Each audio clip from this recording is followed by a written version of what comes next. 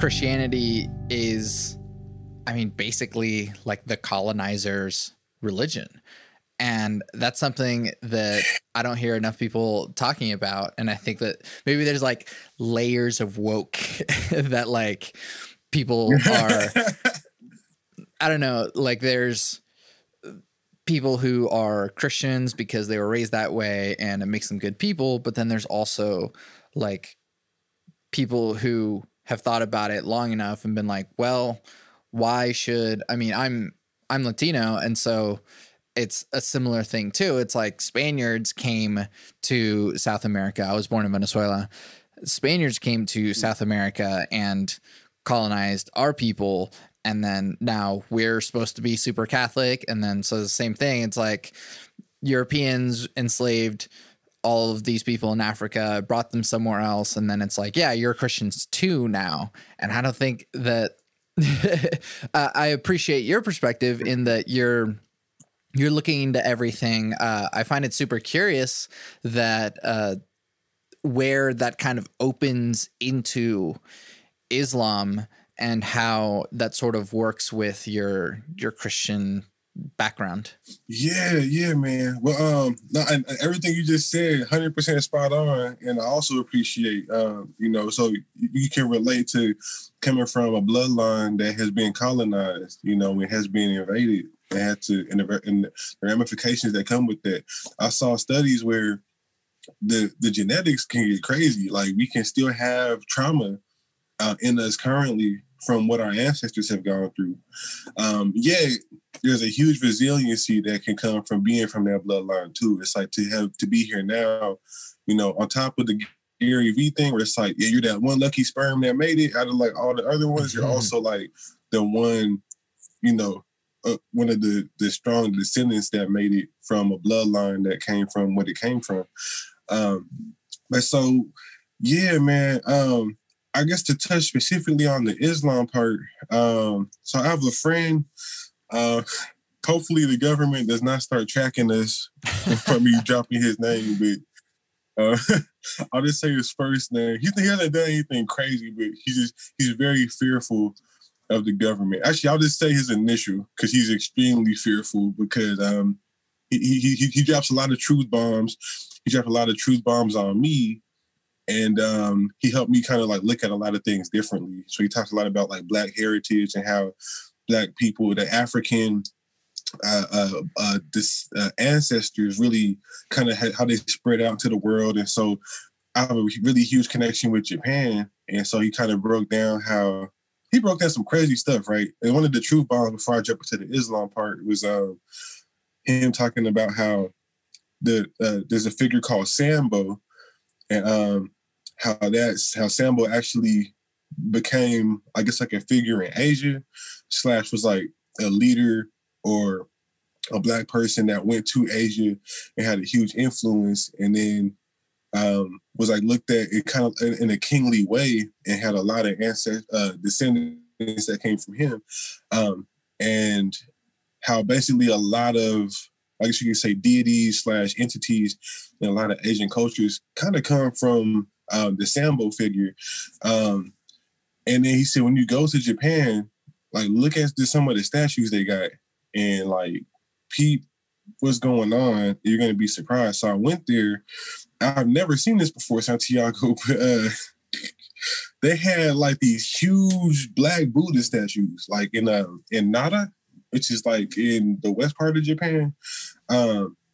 We were out there, and they have a bunch of temples, but there's the first place I went to was kind of a smaller one, and I thought maybe because they said no pictures allowed, please do not take pictures. So I thought maybe they didn't want people to know about this or something.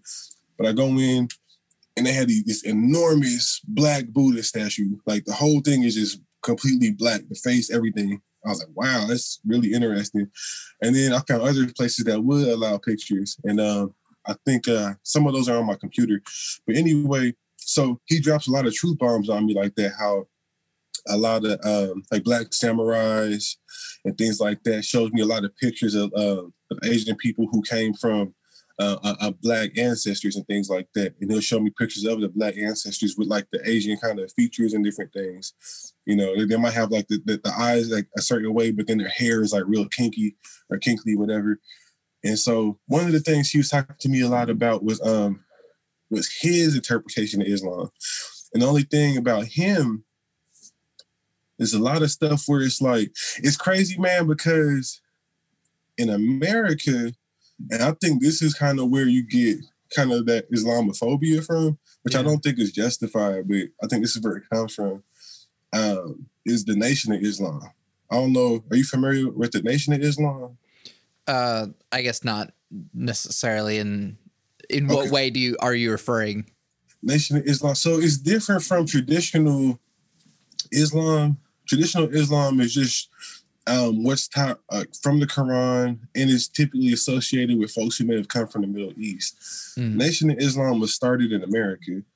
So Nation of Islam focuses on, and I don't necessarily subscribe to this because there's still some things I'm unsure about, but Nation of Islam, it comes from the belief that God came in the form of a man, and that man's name was W.D. Fard Muhammad. This is what they believe. I'm not saying this is what I believe. This is just what they see. And then they believe that this was God in human form. And then he was very fair-skinned, with like kind of like straight hair, but he was a black man. And and then he arrived, and then he taught Elijah Muhammad, young Elijah Muhammad, everything that he knew, and said he was the messenger, and he was like the chosen one. Gave him all the game, and then Elijah Muhammad, with this new purpose, said, "I'm the messenger. I'm here to save the black man," etc. And so he had his vision that he gave to many American black men, and said, "We are the Nation of Islam, and we're here to save you from America," etc., etc. And so a lot of that, there's a lot of talking that where they say, and this is kind of where Malcolm X kind of gets connected too, because he found Elijah Muhammad, right? And so there's a lot of talk about there's a lot of, I guess you could say, I don't want to say anti-whiteness, but it's a lot of like, oh, white devil this, white devil that. There's a lot of that in there. And then Malcolm X, of course, had his awakening. He went to Mecca, and he was like, well, there's Muslims of all colors. It's not about skin color. It's about what your heart is at and what Allah wants for you, etc. So then he really didn't, at that point, mesh with what Nation of Islam talked about. Now, this is the thing. Oh, bless you.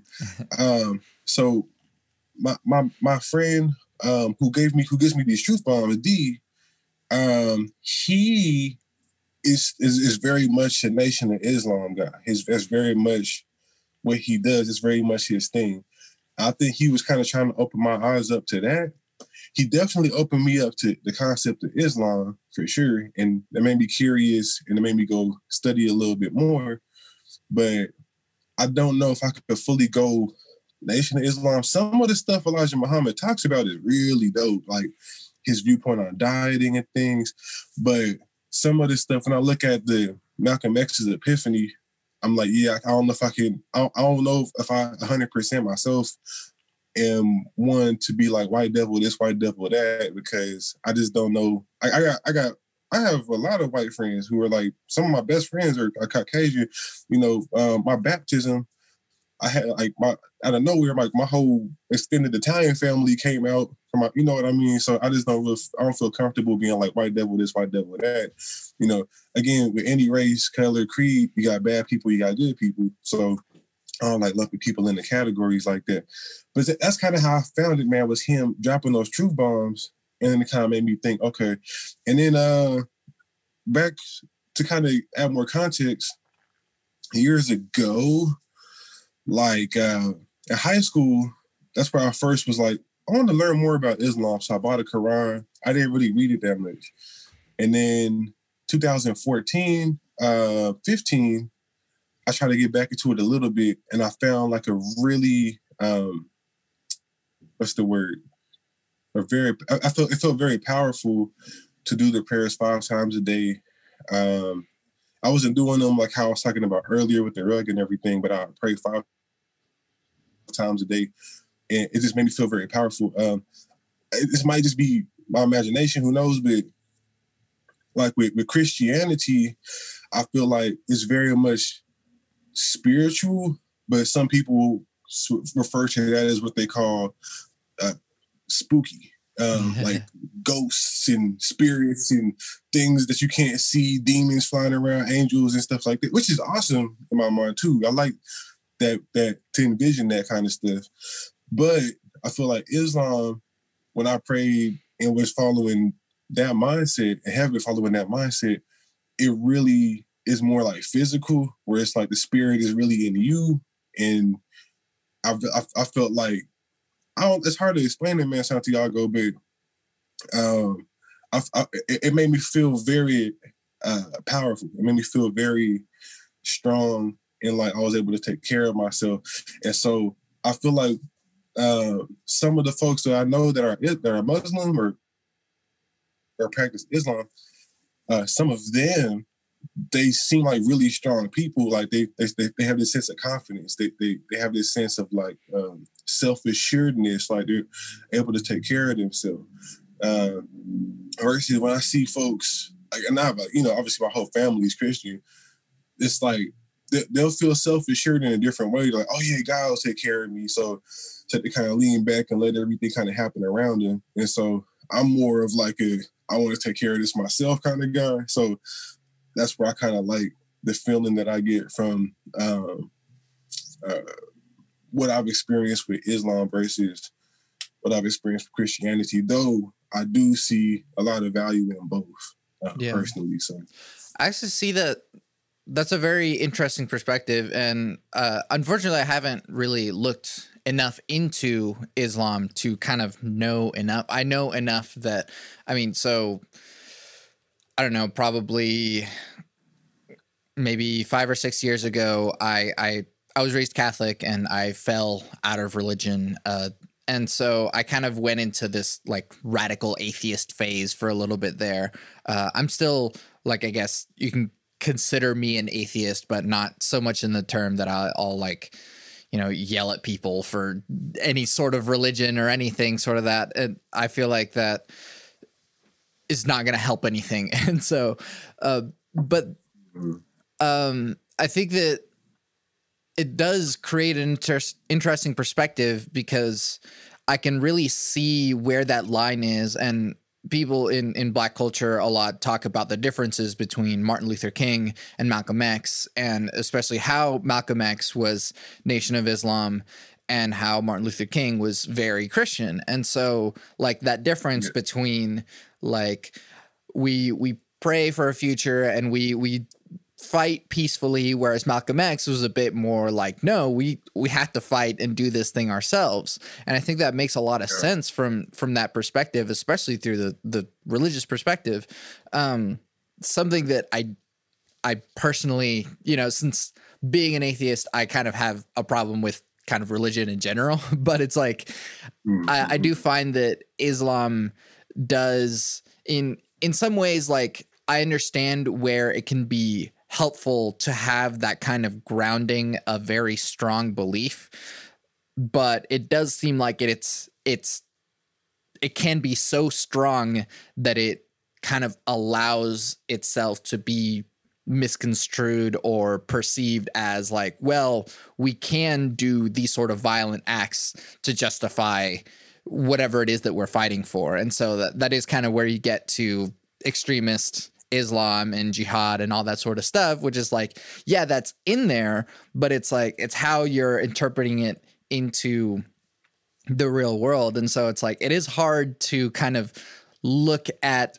Islam in kind of the whole perspective. And I feel like maybe people don't get a full view of what Islam is, because we get just like this extreme terrorist side, and then we get like, I don't know, the Malcolm X side, but we don't really get to see the peace and poetry that is really in there, that I know is in there from what I've seen. But it's like, because it's so kind of strong, and maybe that does have to do something with the fact that, like, I mean, I guess Islam originated in the Middle East, and so it's like it's super hard to like live as a people of God in the desert or in these tough environments, that you kind of have to like set these hard rules to live by in order to kind of separate yourself. That's kind of something that occurs in a lot of Abrahamic religions, is that like we are a nation set aside by God, and we are commanded to do these things. And so that's kind of where the Old Testament gives us like, these are the rules that you have to follow, and if you follow this, you're a person of God. And kind of the way that I look at it from a perspective outside of religion is kind of more of like a pragmatic sort of point of view.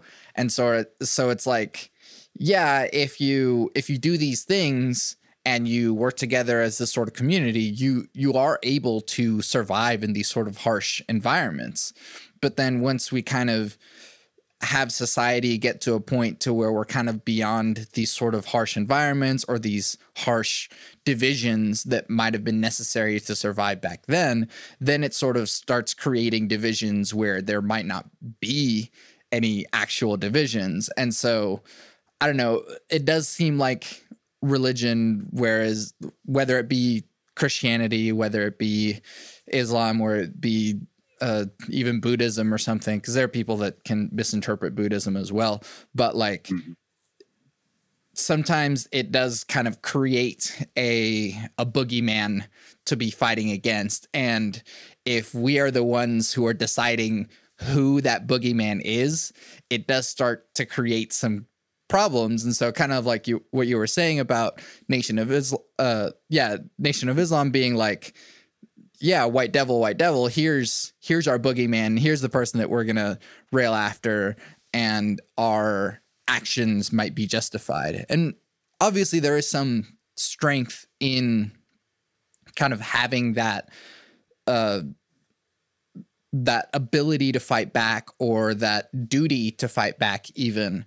But once you get past a certain point, it does start to get a little scary. And I feel like that's probably where that perspective outside looking into Islam can be like, ooh, like it looks beautiful in some ways, but it also looks really scary. Yeah, I agree. Yeah, that whole boogeyman thing for sure. You know, that's a problem. I think it's like, why are we afraid of something we can't see? I think that whole phrase "heaven on earth," ye who are of God, I think that's all true. I think heaven can be on earth. I think we do experience heaven on earth when we're in like a flow state, when we're in a higher frequency. I think we experience hell on earth when we're in a low frequency. You know, or you know, if you're in a scenario where a bunch of bad things are happening around you, that could be hell on earth. Versus when you're in a good area or place where everything's real prosperous, that could be heaven on earth. But heaven on earth doesn't always have to be. You know, it doesn't mean that you have to be like in Singapore where everything is just built perfectly and everything is nice and the streets are clean. It could be in the middle of Africa where, you know, and I got to say this too, it just seemed like out there it's kind of like tear-jerkingly beautiful how much they're happy with just really simple things. Like these kids will just find like a little puddle of water and just start playing in it just because there's nothing else to do. And they have so much fun just playing in this little puddle of water and just splashing each other. It's not like a bunch of iPhones influencing everything that they do and advertisements and social media. But anyway, I guess I do agree with you. I feel like for anyone who's atheist, you know, I really respect it when, and it sounds like you fit in this, I guess you could say, category, when they're really studied, when they know the background, when they know the different religions, at least to some extent, they're familiar with how things are kind of rocking. So I do agree that sometimes it can be almost a barrier when it's like, okay, I'm doing everything like this way, to an extent. It could be, as you said, misinterpreted to do wrong. Sometimes you be at church and then someone's like, God tell me to tell you that those shoes do not match with your outfit. And it's like, man, God didn't tell you this. This is you. You just, you know what I mean? Now, I've seen people who do really follow the Bible, like super duper strict, and they might not have like, big house, big mansion, whatever, all the material things that we think that a lot of us associate with success, but they're happy. Some of them are really super happy. They have super simple lives and they don't have a lot of noise going on to make them, or outside influence to make them really feel like, okay, I have to do X, Y, and Z all the time. I'm not successful if I don't achieve this and then achieve that. It's like they're happy just being a helpful person, helping people in need, being able to get by, take care of their bills, put food on the table, and that's it. So I think, when you're able to follow it to where you're able to create like a simple life and you feel like you're fulfilling what's needed of you as a practitioner of this religion, that religion, I do see people who really have a really simple kind of peaceful life. And that's awesome. I feel like at the same time, like my friend Alex, he's also an atheist. He's very knowledgeable about religion. He's very, very knowledgeable. He knows Islam, he knows Christianity and all this stuff. And so he believes in God, but he doesn't necessarily subscribe to one way. So that's why he considers himself like atheist, but he does believe in God and the universe and things.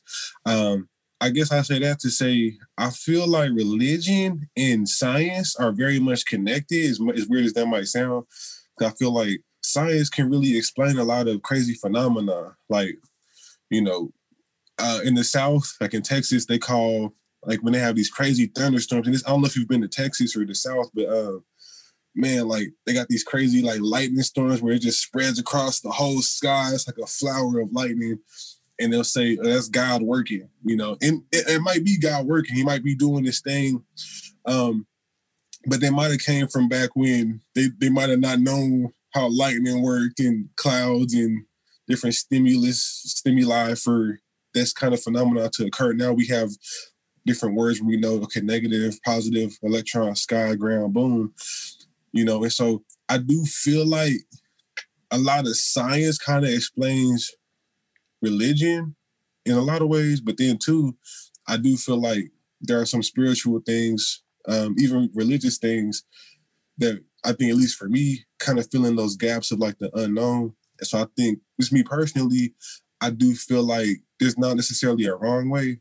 I think the big thing is to not knock anybody. Like if somebody's like, hey, I'm a Jehovah's Witness. I'm like, all right, cool. Hey, I might not want to go to church with you, but we could be friends, versus but the other thing too is like if somebody's like, hey man, I'm a Orthodox Jewish person or whatever, come to this thing, man. Or I think a big one is Scientologists and like Dianetics and all that, like where they're like, yo, come watch this movie. I don't know if they do that in your city, but they'll do that in Seattle. Not since COVID, but they had these things. There'd be a guy downtown with a crazy looking suit. Hey, come on, you want to watch the movie? And be like, all right, go watch the movie. Don't go watch the movie. If you're downtown Seattle, you see a weird looking guy with a suit on, and I can't do it. You want to come watch? No, don't go watch the movie, man. I'm telling you right now, it's a scam. When you go down, you watch this really weird movie. It makes no sense. And you come out and you're in this, it looked like a laboratory, man. They're gonna probably come after me for saying this, but it looked like like Star Trek or something. Like it looked like there's like little tubes that could hold life in them and stuff. I don't know what's going on down there, man. It's super weird. And then the kid comes with a book. Like, you gotta buy this book, man. The Dianetics, it's gonna change your life. It's really Scientology. And I just told the dude straight up, like, nah, and he kept trying to push you. Come on, I'm not trying to hard sell you, but you gotta get this book, man. And I just had to just walk out, and so stuff like that, trying to really press people, in the positions they don't want to be in, I think that's where it kind of gets bad. I think as long as we can all be able to have a dialogue, and sometimes you wouldn't agree to disagree, but I think that as long as you can do that, you're good. So I'll never knock somebody for their religion as long as you're not trying to force people, and as long as you're not hurting people. Again, good and bad. Like in every group, one thing I wanted to say too, like with Christianity specifically, right? It's like you got people like Dylan Roof, who was a Christian. From what I understand, I could be totally off base, but I'm pretty sure he was a Christian. Obviously, you see what happened. A lot of Klan members are Christians, right? Ku Klux Klan members and stuff. But then on the flip side, you got people like the pastor emeritus of my church, my Christian church, Reverend Dr. Samuel Barry McKinney. Really good dude. He passed away a couple years ago. God rest his soul. And but he was a very big figure. He helped a lot of people, especially a lot of Black people in Seattle. He used to march with Martin Luther King back in the day. And he motivated a lot of people to do a lot of good things. He would have us march all over the place to get things done in Seattle. He actually got a street named after him in Seattle now. And so it's just good and bad and everything. It's just what part of the spectrum are you going to be on? But, God didn't tell anybody to shoot anybody. You know what I mean? I don't personally think, maybe like in self-defense, and that's a whole other thing. But, and even then, it's like, I think that's just like, okay, hey, I'm getting robbed. There's a guy in my house with a knife. And at a certain point, I think maybe it's just common sense that if you are a believer in owning a firearm, okay, cool. Do what you got to do versus, going to a church with like a weapon that was designed to kill multiple people and being like, oh, yeah, I'm just going to, God told me this is what I need to do. I never think that's the case. Yeah. I have several thoughts on that. And so I've been trying to keep track of it because I like what you're saying. Something that I think that science is really good at interpreting what we see. And so like what you were saying about like thunder and stuff, like, yeah, we were able to figure out that like, this is what's going on. This is how lightning works. This is all that sort of stuff. But what science sort of lacks is the poetry and the kind of the spirit, the energy in a way. And like, I'm not quite so rigid in being like a scientist or whatever, but I think it is important to kind of appreciate the wonder that there is to be in life and experience and all that sort of stuff. And so it's like, while you can appreciate science for what it does to how we can interpret what we're experiencing, the rest of how you live your life or anything else outside of that is kind of not really covered by science. And so I do think that, I mean, I'm very spiritual, but not religious. And what that means to me is that like, there are things about science and the universe that you can look at and kind of derive some sort of connection, some sort of spiritual connection between everything. And so it's like kind of looking at it like we are the universe and all of these things that are around us are connected to us. And there's aspects of that in religions anyways, but you can use the scientific perspective to kind of come back to that sort of interconnectedness sort of thing. And you can use like poetry and music and everything else to be connected with all of that too. Another thing that I wanted to talk about is okay, sorry, I'm trying to keep track of my thoughts. But so it does seem like a lot of religions focus on what you were saying about how like there are some people who like follow religion like very strictly to a T, and they end up being like super happy because I think that there's something about whenever you kind of let go of the complexity of the world. That's kind of why Buddhism and meditation and stuff like that is kind of so rewarding, in the same way that like whenever you do the 5 prayers a day through Islam, is that like you're stripping away all of the complexity and all of the noise that comes at you through everyday life and through society and stuff. And so kind of by having some sort of religious texts, whether it be Buddhist or Christian or Islam, it can be like, here's just an outline for your life that if you follow this, you don't have to worry or stress about the noise that comes in your everyday life, and you can just follow this and let go. And there's something about kind of every religion that is like this letting go of the self and reaching some sort of greater purpose, and that kind of kills the noise a little bit more. And that kind of peace is very significant in the sort of religious experience. And it does seem like not a lot of, I mean, I feel like a lot of the angry atheists get to a point to where like any sort of conversation that reaches this point is like, you're just being, you know, you're as crazy as all the religious people or something. But it does seem to be a common trend in religion that like finding a sort of peace is something that can help with the, I don't know, the process of life. Okay, so the last thing I want to say on that is that you made me think about, do you know about Afrofuturism? I do not. Okay, so Afrofuturism is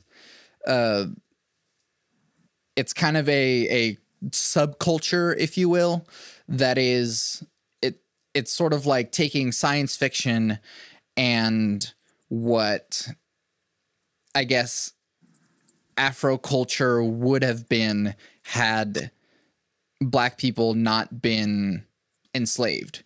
And so if you look at if you look at like Black Panther and how Wakanda is sort of this isolated place that was not colonized, that was untouched, and they were allowed to kind of achieve technology in their own way, in their own time. And they became so technologically advanced that they were, you know, far more advanced than anyone else in the world, but they still held these sort of long-lasting traditions along with the sort of future-looking kind of perspective.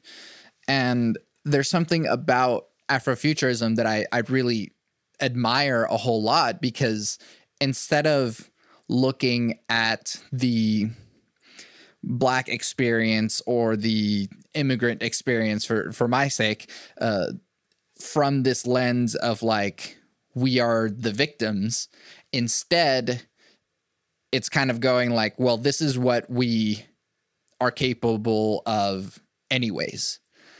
And so I think that Afrofuturism is a kind of lens to looking at Black culture outside of colonization. And so what would the sort of like, in the same way that like we have like Plato and Socrates, and we have like the founding fathers in American culture, and we have like all of these sort of almost like magical figures in Western culture, but they don't really exist through African culture for whatever reason. And well, the reason is that well, in the same way too with Native Americans and Latino, is that like our cultures were destroyed before they reached this point in society. And so like we don't have the sort of Aztec equivalent. We don't have the Native American equivalent. We don't have the Black equivalent of the founding fathers or the sort of Greek philosophers or whatever that might be. And so we kind of have to like make that for ourselves now. And so it does seem like, I don't know, the way that we're engaging in sort of conversation of like everyone against white might not be the way forward, but instead going like not necessarily against white, but just outside of. And so like, how can we be independent of colonization, and what can we be from a different starting point? And yeah, of course it does. We do have to fight all of the systems that kind of oppress us anyways, but it does feel like maybe the culture has been fighting for so long that we haven't been able to even look at what the ideal might be. Because even the heroes of like the Black movement still get assassinated. So I mean, like we can look and admire Martin Luther King, but Martin Luther King was killed on a balcony somewhere by probably some white guy, and that's where that story ended. Yeah. Sorry, it was big ass rant. No, that's facts, man. That's facts. You know, I remember in kindergarten, so my teacher, who was like, this is crazy, like, right? Because it's like 95, 96 when I was in kindergarten, maybe 97, 96. And I remember, I'll never forget, my teacher, she was Caucasian, but she was also a lesbian. It's a funny story on how I found out, but no judgment. She was cool for the most part. I don't know if she was like super in tune with what teaching takes, you know, the effort and the energy, but she tried her best, and she said something really profound. She had some really powerful moments, and one of those moments, Santiago, was when she said, you know, Dr. Martin Luther King was killed by someone who was afraid, someone who was experiencing fear for what he was trying to bring for what he was bringing to the table, for his ideals and everything he stood for. They were afraid of what was going to happen. And we, in elementary school, I don't know if you ever saw this movie. It's a cartoon movie. And it's about what would have happened if Martin Luther King did not become who he became, if anything had changed. And it starts off with this young African-American man, young Caucasian man. They're both like 11, 10, maybe even as young as 8. And they're like best friends. And they're playing with each other. And I think something happens where, long story short, Martin Luther King ends up not becoming who he became. Like, I think that show what would have happened if somebody went back in time and either he got assassinated earlier in his life, or if he just went in a whole different direction. And then then it's still the present day, but then he's like, oh yeah, I want to go to Richie's house or whatever. And they're like, what? Why you want to go over there? And then everything is still segregated, but they're all in the same neighborhood. They're just whites and blacks don't associate with each other. And they're going around, they can't go to certain restaurants, they can't do certain things. And he's like freaking out. He's like a young kid. He's like, what's going on? So then he realizes, I think he has to like go back in time, and something really selfish he had to give it up, but then it allowed MLK to grow up and then do what he wanted to do. Or I think it's like he wishes MLK was his friend now or something. It's like, well, if I'm your friend now, I can't do what I was doing back in time. So I should go back in time to when I was actually supposed to be. And it's a whole thing about different universes and time travel. But then Anyway, no, yes, it's very powerful. As you were talking, I searched Afrofuturism, and that is, I've never heard of that until you broke that down to me, man, Santiago. And I'm gonna definitely look into that. That is really interesting. I do agree that it is really profound. What would not just African culture, but also a lot of cultures in countries that exist in Central and South America, even Mexico, Latin, Hispanic people, what would they have also accomplished? Meaning that if you look, even in Asia, pyramids were built in all three continents already before any colonizers came and did their thing there, or before anything really tremendous had happened. What would have gotten accomplished? I think while it's unfortunate that we don't have any figures who came out of what may have been possible, I do think it's cool that we have people like Marcus Garvey, even MLK and Malcolm X, other figures who came up in that system and just showed us how powerful we can be, even in the face of a whole wall of oppression. People like Madam C.J. Walker, if I'm talking about Black culture specifically, I could say that because those are examples that I've kind of looked at too and heard about and studied about, right? George Washington Carver, a lot of people who, in the face of a lot of adversity, they did do the best. Even if you look at Black culture today, and you might see this in other cultures too, but the food, like soul food, it's like we took what was scraps, pig's feet, chitlins, which is like intestines from the pig, all these things that were nasty and made it delicious. I don't know I never had chitlins, and I might have had it once. It smells so crazy, I probably won't partake, but we were given, and we took lemons and made lemonade, so yeah, I am interested to see what the future holds. I think this election in America, present day, is going to have a lot of impact.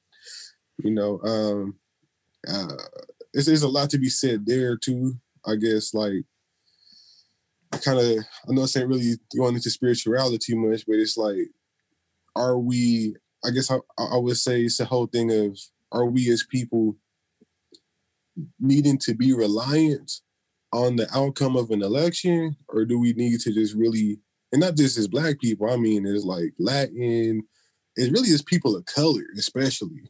Because if we look at just what I feel is the true history of the U.S., it wasn't designed for people of color to really thrive. Though people come here of color and do thrive, or people of color who were born here through all the tragedy and trauma do thrive, it wasn't intended that way.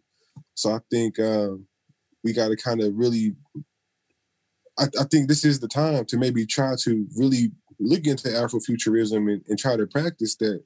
In a way of like, okay, regardless of who the president is going to be, like, I need to build up my own future. I can't rely on this system that essentially looks at Black people or really people of color. I feel like a lot of people is just property.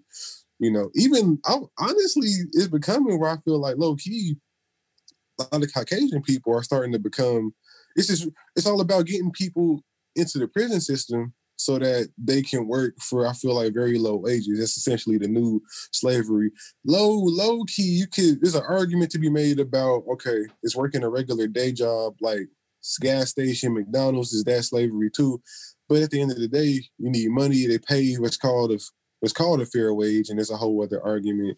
But I think the whole game is to try to make it as easy as possible to get people into the penal system, so that once they're in the system, they're in the system forever. Even if you do one little crime, you're always, every time a cop ever pulls you over, they're going to see, okay, you have this prior. It's something that's really small. It's a little misdemeanor, but, it's nonviolent. But every time we pull you over just for like a tail light, we see that, regardless of your skin color. And then sometimes the skin color adds further, perspective that may be biased, right? But I do think at the end of the day, they want everybody to kind of be slaves. When I say they, I mean like, if you just look at the facts, like there's these big corporations that have prison labor happening, and it's like, from a business perspective, it's like, okay, cool, because a corporation's sole purpose, regardless of belief or ethics, the dictionary definition of a corporation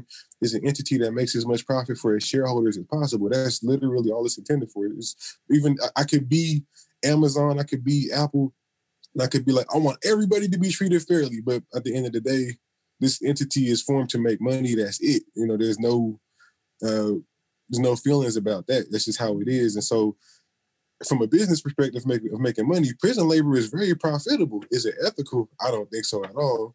You know, unless you want to pay them fair wages, right? If you want to pay them what they're worth, it's like, you know, if a guy does carpentry in the real world, he probably makes really good money, decent money, you know, in most places. But in prison, he's making like pennies per hour. Yeah, you know. And so I think that's like the whole big game right now, just really making sure for people who we know who might be on the verge of that, trying to keep them out. And then, you know, just understanding that I think we have to be really self-sufficient. If religion and spirituality can help you do that, that's all the better. And I do think even if you go religious, spiritual, or even scientific with the approach to like meditation and things that can kind of help you achieve that simplicity, like you talked about that Buddhism can do, or other things, I think that can really help with that noise, psychological noise, etc. I think that can really help one kind of remain calm and focused, you know. But even if it's not prison, it's always something, you know. It could be drugs, it could be love life, it could be debt, it's a whole bunch of things, you know. There's always so many obstacles, and so it's like, what's your vice? What is your boogeyman? Like, it might not, for you know, the young Malcolm X, it might have been the white devil. You know, for a Christian who's super duper deep in the Christian game, who don't know a whole bunch, it might be an invisible Satan or something like that. For, you know, for Trump, it might be Joe Biden. You know, for who's your for Joe Biden, it might be Trump. You know, for, you know, so I guess it's like, what's your boogeyman? Why is this a boogeyman? You know, do you need to have a boogeyman? Are you your own boogeyman? And I could go deeper and deeper, but that's how I kind of look at all that. Yeah, and I do like what you're saying about how, like, it may not, like, it's not really about necessarily color either, because it's like, as long as there's some cog in the machine to keep it going, it doesn't really matter who it is. It just so happened to have been that, like, these were the people enslaved a long time ago. And so now kind of the momentum of like where we are now, and it's like, well, if these are the people that we got to feed into the machine, then these are the ones that make it easier for us to feed into the machine. And so, like, yeah, there could be some sort of alternate history to where it would have been the other way around. And so, like, we don't know what that looks like, but no matter what, it's like we're still kind of separating ourselves in a certain way that makes it easier for us to be manipulated in whatever way. And so, I don't know, while it is sort of tempting to kind of still look at the lines of like, well, I look this way, you look that way, and we're always going to be separate because of that, I think instead it might be better to like, well, what can we do to help each other as a whole, rather than like try and keep this separate. I mean, way back in the day, whenever the Black Panthers first started, they weren't necessarily being like, oh, we only do things for Black people. The Black Panthers actually started out being like, oh, well, we're noticing that like kids aren't eating, and that makes it to where like they get worse grades in school. And so us as a community are going to provide food for kids in our communities. And it didn't matter like if they were Black kids or whatever, but the Black Panthers were like, hey, we want to make sure that kids have food when they go to school. And so like the Black Panthers as a black organization may have been like, yeah, we want black people to succeed. But at the same time, it was just like, we were just helping people succeed. And then they were also providing like healthcare and stuff to the communities. Again, not necessarily to just black people, but just people that needed it. And it does seem that like every time that sort of people within the system try and like kind of break their way out of it by being like, well, you got your thing going over there, so we're just gonna like be over here and make it work for us. It seems like whoever they is or the man or whatever, it keeps changing because it's not really like people, but it's more so the machine. It's like the rules keep changing so that someone can keep being fed into the machine. And so it's like, oh, well, you're going to be over here helping your community, and that's going to make it to where you don't need us. Well, we're going to make sure that the Black Panthers are eliminated. I mean, this sort of thing happened a lot also in like South America and Central America, where like the U.S. was getting a whole bunch of its natural resources from South America and Central America, and so they did like political coups, or they would bribe political officials. They would do assassinations and stuff in order to cause instability, and then kind of create these sort of debt bubbles for those governments to kind of owe the U.S. and then like, cool, the U.S. now has control over it. I think I remember even hearing today that like Panama was kind of created as a country in order for it to have the canal be built so that trade can be kind of regulated by some sort of US controlled thing. And so like stuff like that, that's like really big and really like top down.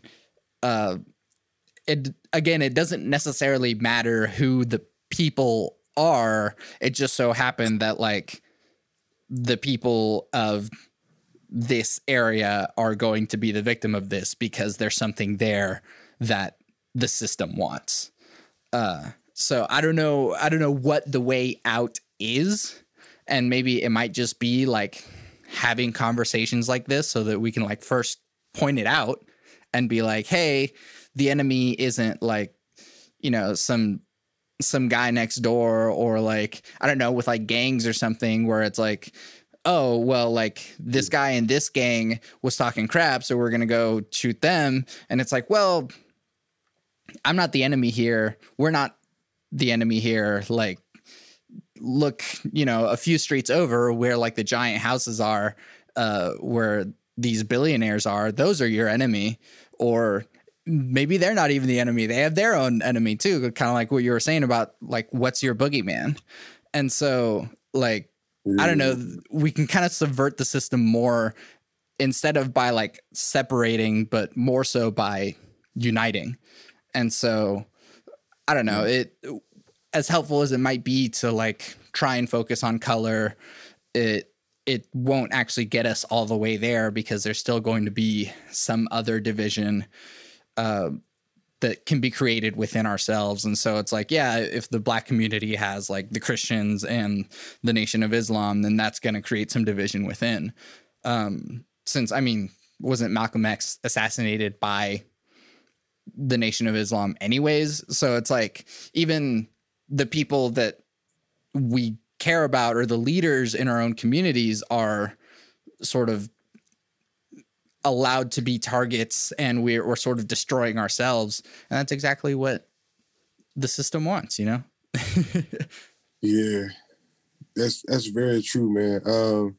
I think Malcolm X, the whole, I might be a little off, but I think there were 4 people who were indicted / taken into custody, and he got murdered. And then, so 2 of them had X's in their name. As you know, there's the whole thing where Black folks replacing their name with X. So 2 of them had X's in their name, and then 2 of them, I think, were I've heard, I'm not 100% sure, but I heard were planted by the FBI, etc. And that's a whole other thing. But anyway, because there was two who did not have X's in their name. They were just like regular, like Clarence and Joe or whatever. And so it's like a whole controversy too. I think people, I heard something about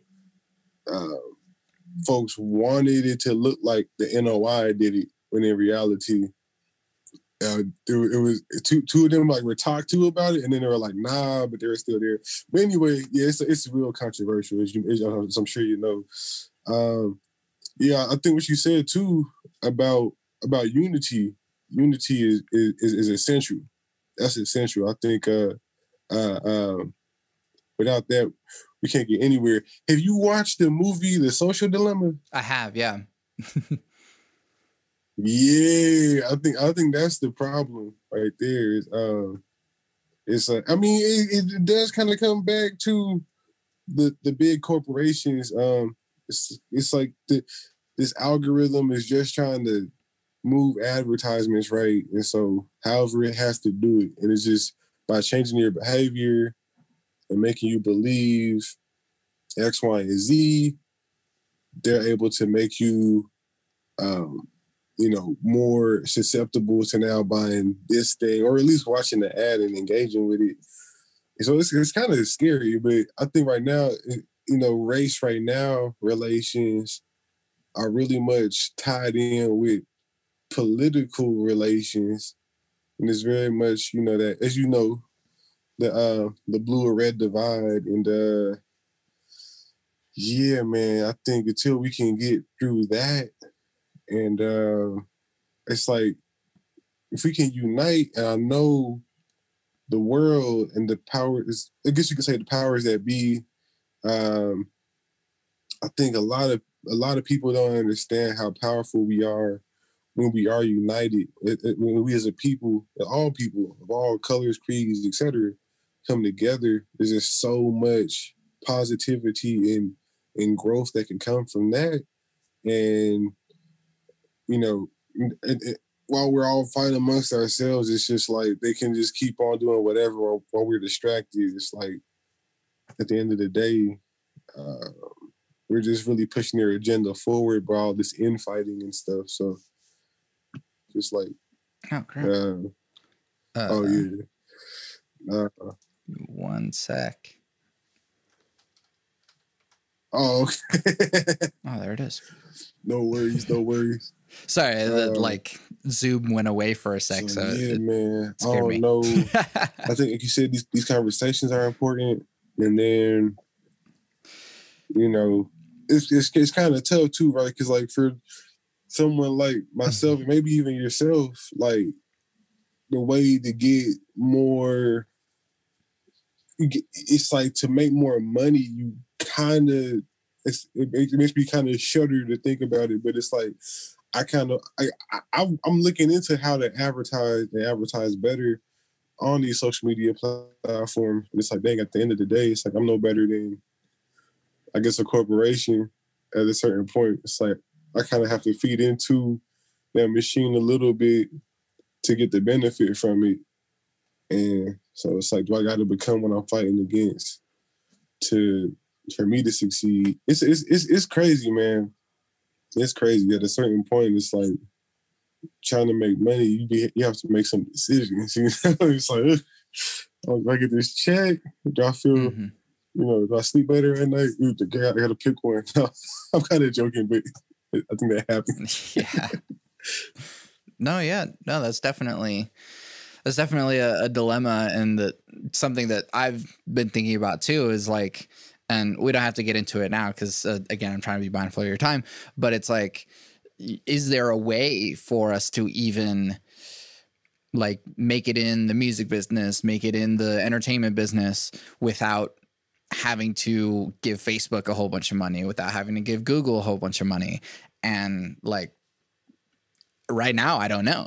And I'm not the one with those answers, but like it's tough because like, yeah, we're going to have to deal with like, I don't know, the world would be a better place if Facebook and Instagram and Twitter just like shut down like it would be rough for some people, but it's like at the same time, we just got to figure it out without those things. But anyways, since we're talking crap about social media,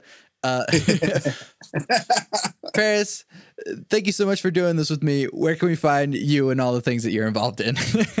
Yes. So I'm at, sorry. My Instagram is at Paris Life Music. And then my YouTube is also Paris Life Music, spaces and street words. Instagram, Paris Life Music, all one word. And man, kind of to that point, I just want to say we have a song, me and my guy, Alex Kajumalo, he has 2 versions of it, but we just recorded a new one. It's called One Love is the Law. And we talk about unity in that song. And right now, what I did, I shopped it to a bunch of governors who are running for office. So we're going to see if any of them kind of respond back. That album, that whole album, including that song, well, the old version of that song, the album, I guess it's technically a single, but all of that's in my Instagram, in my link tree. If you click on my bio, click on the link tree, and you'll see a bunch of stuff. And that is one of the things that's going to be there. I'm actually going to update that right now so that it's easy to find as possible. But One Love is the Law. We talk about that very thing. Cause I'm thinking, one thing we could do, just like on the tangent, I guess, real quick, is just if we use these platforms to advertise stuff, but then we also make sure, like, if I'm selling merch, I can have merch that says One Love is the Law, and then talk about unity in my music and stuff like that. Or I might have to like do, be one of the cogs, I guess, so to speak, in the machine, but then use my influence for good instead of just, rapping about, big rims and throwing money in the nightclub and stuff like that. So, all right, man. Well, once again, thank you so much for doing this with me. I'm Santiago Ramones, and you are Paris Life. You can find everything that I do on my website, santiagoramones.com. I make music. Bloom is available now, streaming everywhere. Put it on in the background or show it to your friends so you can all enjoy it together. You can also buy it on Bandcamp and get bonus content so you can sit alone in the dark with your headphones on and listen to the album in its entirety while reading and looking at the bonus content. I also make music with Power Cycle, an experimental electronic trio. Our first completely improvised album, Too Many Damn Cables, is streaming everywhere. To support this podcast, leave reviews, comments, tell your friends about it, and buy my music, because by supporting me, you're supporting the podcast. I always end the podcast with my 3 things. They shape my life philosophy. Those 3 things are: love never fails, it's going to be okay, I might be wrong.